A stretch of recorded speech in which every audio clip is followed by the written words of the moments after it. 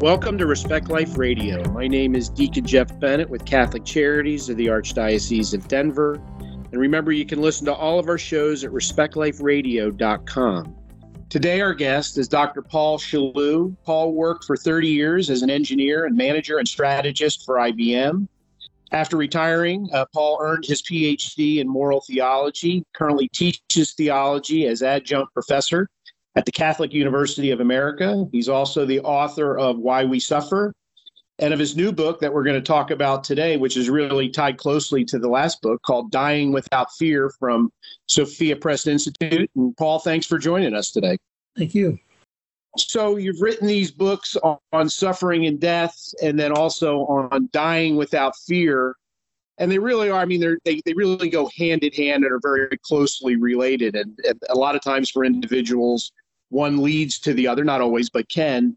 Why is it so important that people come to terms with this and really read your book so that they don't live a life in anger and fear, but really of an appreciation for our Lord and the gifts that he gives them? Well, that's really it. It's to keep them from suffering and dying under pressure when they don't need to, when there's a way out. So, in reading the books, and you have a personal experience with, going through this, and really, I think a lot of people do, right? Anybody who says they haven't suffered is living in a fantasy land, or isn't paying attention. But how did your own life kind of lead you to focus on this suffering and then this fear of dying? Well, to tell you the truth, it came from a doctor, a medical doctor. I quit my job and moved to Washington to become a PhD student, and I got diagnosed with Parkinson's disease. And when I went to the neurologist to get some medication for the Parkinson's disease, she asked me, "Why do people suffer?" Well, I didn't have a clue. I never even thought about it, but it got in my head, and I started working through my doctoral program with suffering in mind, and I transferred to moral theology and took up suffering as my topic, and here I am, 5 years later. Well, reading your book, it does really remind us of, really things that go on in our own life and that type of thing. But, the world really kind of showed its hand during COVID, didn't it? With this great fear of dying, this fear of getting sick. To the point where we were closing everything down, closing schools, people were wearing masks. They were afraid to go outside, and some people still are, unfortunately. But this great fear of death really seemed to rear its head in a way it hadn't in as long as I can remember. Yeah, probably since the Middle Ages when they had the Black Death. Yeah. And it was much worse then. But yeah, I was going to say, so why is that why we were so afraid? Because we really don't have a relationship with the Lord, so we don't see these things as, obstacles that come into our life, and that to live a life of fear, unfortunately, a lot of people embraced that, didn't they? Yeah. Well, if people are fearful, it's because they don't have a relationship with God, and that makes all the difference, the attitude. So if the attitude is that there's nothing else on the other end, and I'm just going to die and that's it, then of course they're going to be afraid because there's nothing else. But if there's something else on the other end that's pulling them, then that can make a difference. Well, and I guess if you have a faith and you haven't been living your life the way you should, that fear of death can be enormous because you've kind of lived the worldly life, even though you shouldn't, right? So there's that fear of not having the chance to redeem oneself because of how they've lived, or an unwillingness to do so. But there's always a chance to redeem yourself. Yeah, but no, I'm going to say in their own mind, they think that way, though. Yeah, that's right, and that's one of the reasons this book is put out was to answer that kind of questions. Yeah. And I mean, it really is all about redemptive suffering. And we have, how many faith communities out there preach this prosperity gospel, right? That if I do everything well, everything's going to be fine. And the only time bad things happen is if I do bad things. But, Christ dispels that, doesn't he? Because he suffered and died on the cross as somebody who was sinless. So for us to think we're going to go through life and never have a problem is really, again, a foolish thought, and it can lead us to that fear. Yeah, well, it's to be pitied when they don't think they've created any sins. But at the same time, in the prodigal son, God forgave the son of losing half his inheritance and half of his father's property. And Jesus told that for a reason, because he wants us to come back to God, which is the reason what the prodigal son did. And if you follow that and you have faith in God that he does want you back, as long as you're willing to repent, then you don't have anything to fear. Yeah, and I think we always have to remember he is the loving Father, right? He loves us. We are created out of that love. If he stopped loving us, we would cease to exist. So we have to remember that God is both mercy and justice. And so we need to understand that it's not all mercy. We can do whatever we want. It never matters. But we do have the just judge. What did you say? I said that's right, because he has to balance mercy and forgiveness, because mercy and justice, because if he gives mercy without justice, then nobody will be motivated to do the right thing.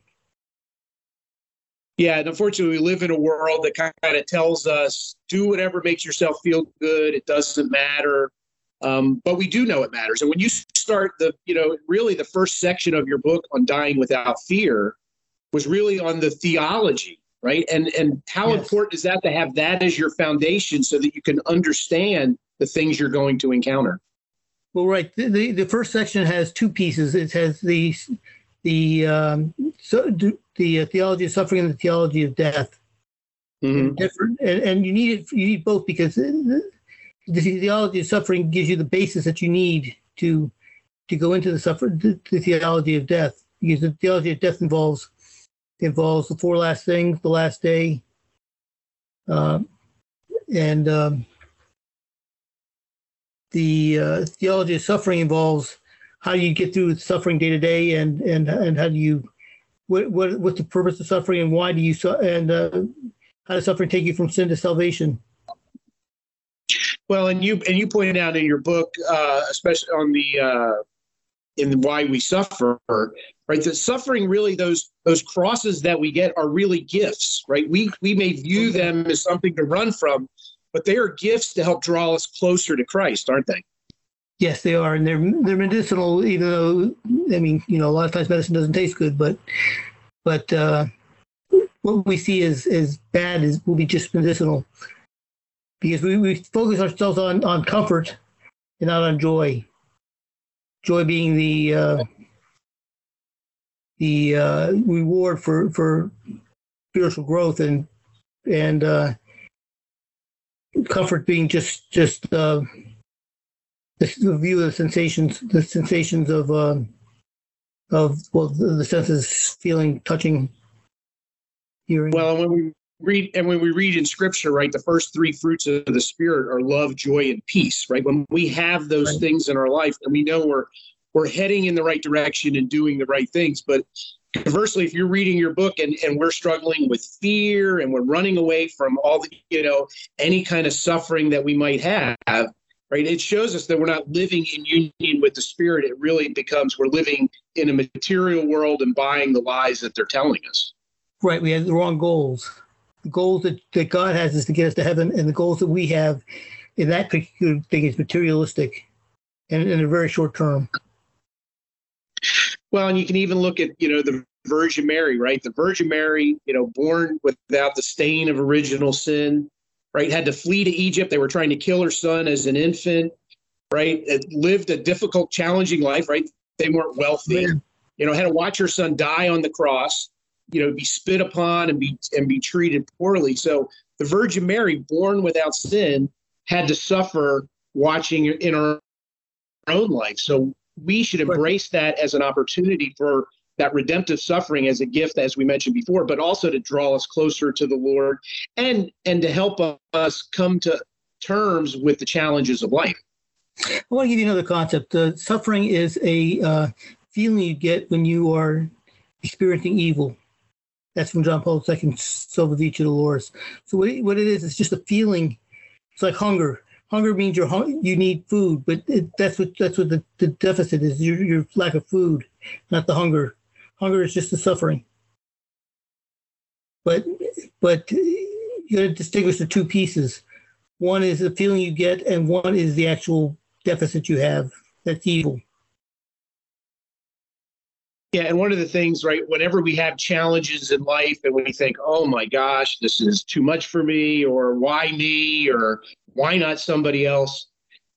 How many times have we gone through suffering, learned from it, and then been able to help someone else who's gone through something similar along those lines, who feels like I'm the only one who's ever done this, to be able to turn, right, kind of lemons into lemonade, right? Turn those tragedies into victories and really help our fellow humans. Well, sometimes suffering is to keep you away from the things that are bad for you. Mm-hmm. And so for instance, if you were really focused on getting rich, money might be taken away from you, and it'll cause you to suffer, but it'll also cause you to grow.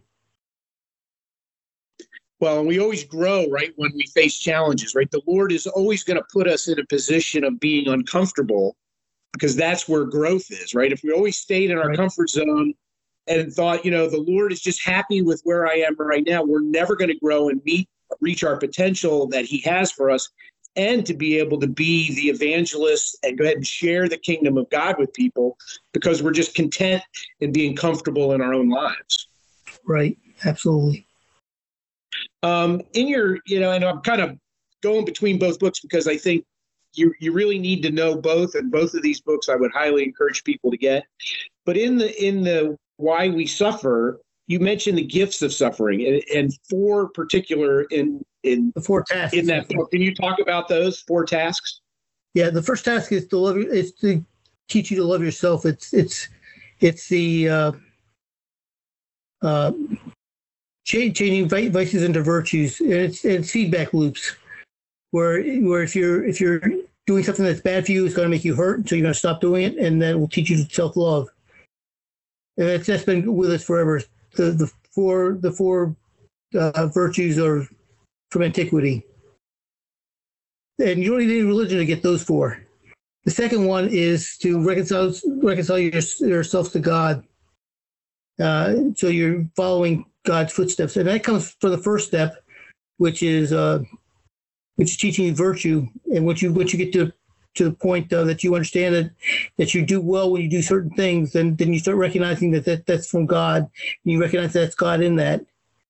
The third one is unleashing love on your neighbor, where you start paying attention and you're empathetic to your neighbor and you take care of him like the Good Samaritan. Mm-hmm. And the fourth one is redemptive love, where you are physically willing to suffer and you're going to give of yourself to help the other person. That's something that's sorely missed in our world, right? Everything becomes self-focused, right? How many people live kind of a narcissistic existence, and it's all about me. Me, myself, and I are my three favorite people. I want to make myself comfortable, but that selfless love and that willing to sacrifice, forgive, and all those things as Christ modeled for us is really lacking in our world, which contributes to this great fear and this trying to do whatever it takes to avoid suffering and death. Right. How important is it that people come to terms with this? I know I've worked with a lot of seniors, and those that had faith kind of took things in stride when they came. They had a great love for the Lord, and those who didn't lived in a constant fear, right? They, almost like a hypochondriac, right? They were so worried something was going to happen. And so you can see it play out in people's lives. And so understanding this and really internalizing and growing in our relationship with our Lord is something that really puts our mind at ease and allows us to live the life he calls us, doesn't it? Yeah, I mean, that's the whole trick to this thing is that, not trick, but truth to this thing is that if you trust in God, you won't have to fear death. It's a matter of how much you trust in God.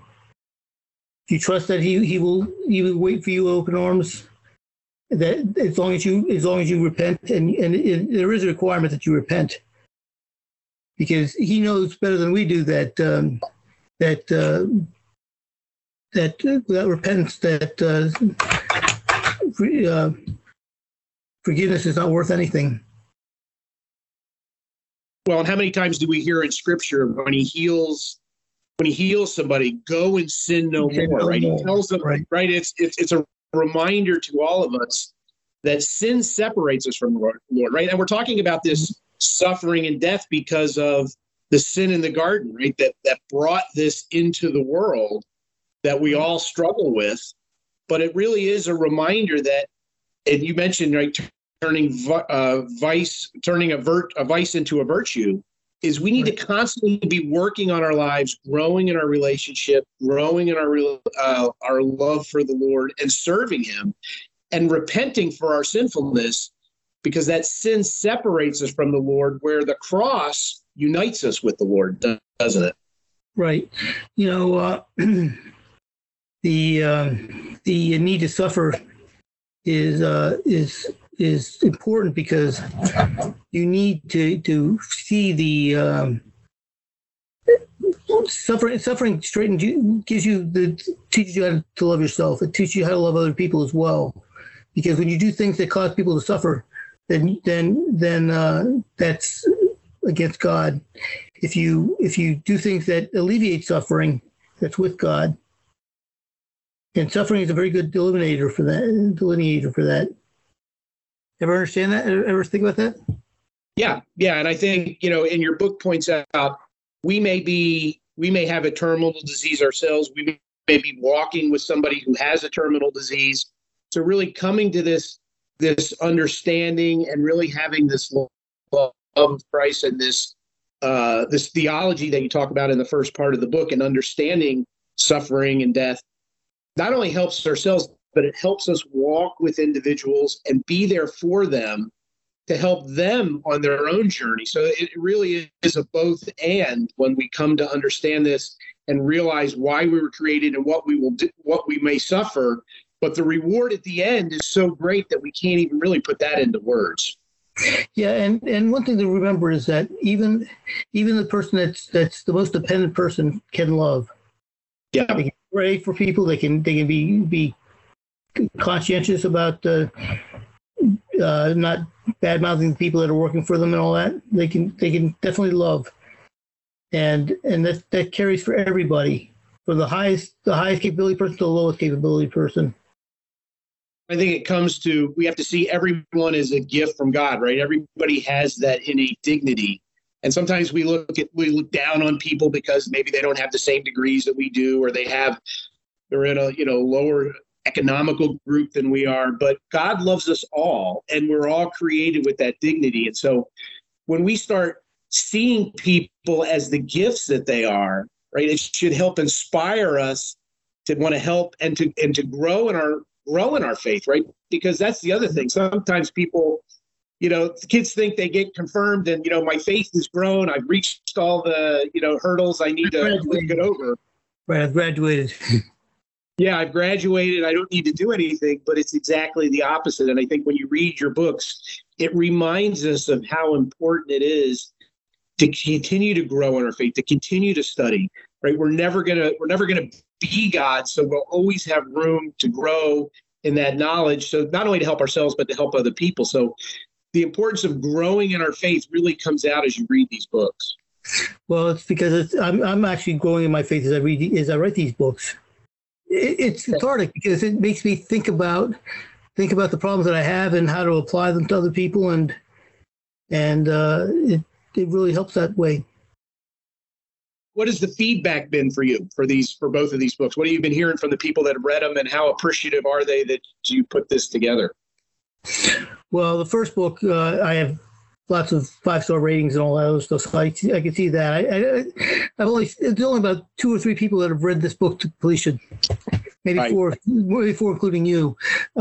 So I haven't had that same kind of feedback from that book, but for the ones that have read it, they like it. So, everybody dies, so there's a need for it. Everybody dies, everybody suffers. That's the thing, right? We'll all share in this, right? It's something every one of us will go through. So we either come to terms with it and understand it and appreciate it and see it as the gift, or we live in total fear, right? There really isn't another option. We're all going to die, at least in this world. We'll live eternally somewhere, but we are all going to die, and we are all have probably suffered, or if not, will be many times. So it really is. It's a reminder. Yeah. So it really is. You either get it directly or indirectly anyway. I mean, if you're not suffering, you see some people suffering. If you're not dying right now, you see people who have died, or you know of people who are dying. It's there for everybody, directly or indirectly, right now. Yeah, and I think the other thing your book reminds us of, there are terminal diseases, but people do die in car accidents, or people die suddenly. And so to have and make sure that our relationships with our God and with our loved ones should be paramount, right? We don't want to think, I wish I could have done this. I wish I would have said that. We need to do and say those things that will help grow in our relationship and our love for individuals and our love for the Lord, because we never know when our number is going to come up, do we? No, we don't. But that's a big advantage for people who get a terminal illness, because they know when they know they're going to die, and they can take advantage of those things. People who get hit by a bus, they don't know how to take care of they can't have time to take care of their relationship with God, relationship with other people, passing on their whatever they need to do. They don't have any of that. So to be diagnosed with a terminal disease is a real blessing, actually. Yeah, because how many people have you heard, and I've seen it in my own family and those that I've known, that have lost loved ones and said, I wish I would have, reconciled with them. I wish I would have said this, or told them I love them this morning when I saw them, right? That needs to be in the forefront of our minds, instead of being so focused on ourselves that we tend to exclude those relationships or don't appreciate them until they're not there anymore. Yeah, in fact, I have a whole section on this in this book. 7 things that you have to do that you have to plan for dying, and the first number one thing is to reconcile your soul. Number 2 thing is to reconcile with other people. Then to provide for dependents, to find your medical direction, disperse your assets, passing on special knowledge. Like if you have a recipe that no one else has, you should pass it on, because it's going to go with you to the grave. That's not going to do any good there. And then finally, funeral plans, which most of the time are set up by the survivors, because they're the ones who are going to visit them or not visit them. Well, the other thing is, it reminds, reading your book, you talk about, the reminder of the sacrament of the anointing of the sick, right? Remember, oh, yeah. I have that. Being able to make sure that we partake in that sacrament when, we're going in for surgery, right? We don't know what the outcome is going to be, but that sacrament's there for a reason. It's just not because they needed to get to the number 7. That's right. And in fact, I had the sacrament of anointing the sick just before I had brain surgery in October. Yeah, and as we grow in that theology that you talk about, that love for our Lord, that understanding that of redemptive suffering, right? That appreciation for that sacrament grows even more. And so we ought to be reminding our loved ones, reminding those that are really struggling, that are in good standing with the faith and are repentant for their sins, that this is a sacrament of healing, and that we all need it. Even if it may not heal our bodies, it heals our souls. Well, that's the point. It will heal your body only if that will help you heal your soul. And most of the time it doesn't, because most of the time your body doesn't have anything to do with healing your soul, but sometimes it does. Well, and we spend way too much time worried about body and ignoring soul, which is why we don't grow in our faith, which is why, Mass isn't important on Sundays or the sacraments, right? We feed our bodies and neglect our soul, and then we wonder why we feel such fear and despair, right? Right. And I tell you, if you've got a terminal disease and you're not doing that stuff, I just don't understand, because it's a real shame if you have the opportunity and you don't do it. Thank you, Paul. Really appreciate all the work that you've been doing, all your books regarding dying, regarding suffering. It's also important that we really need to remind ourselves that this is going to be the lot for most of us in life. So for those of you who are interested in Paul's books, you can go to paulchaloux.com. That's Paul, PaulChalaux.com. That's his website. You can get on there and find his books and the other things that he's doing up to date. Again, that is also put out by Sophia Institute Press. You can go on their website as well to get his books. I would like to remind everybody that if they're interested, we would really appreciate donations to ccdenver.org. You can go to the Respect Life link and make a donation if you like the shows that we record and what we're doing. We'd really appreciate donations for that. And if you do like the shows and have suggestions for other shows, we'd love to hear those suggestions. So if you want to email me, gbennett, BENNETT, @ccdenver.org. We'd love to get your suggestions on topics that you would like to hear on our upcoming shows. Respect Life Radio is produced by Catholic Charities in the Archdiocese of Denver. And remember, you can listen to all of our shows at respectliferadio.com.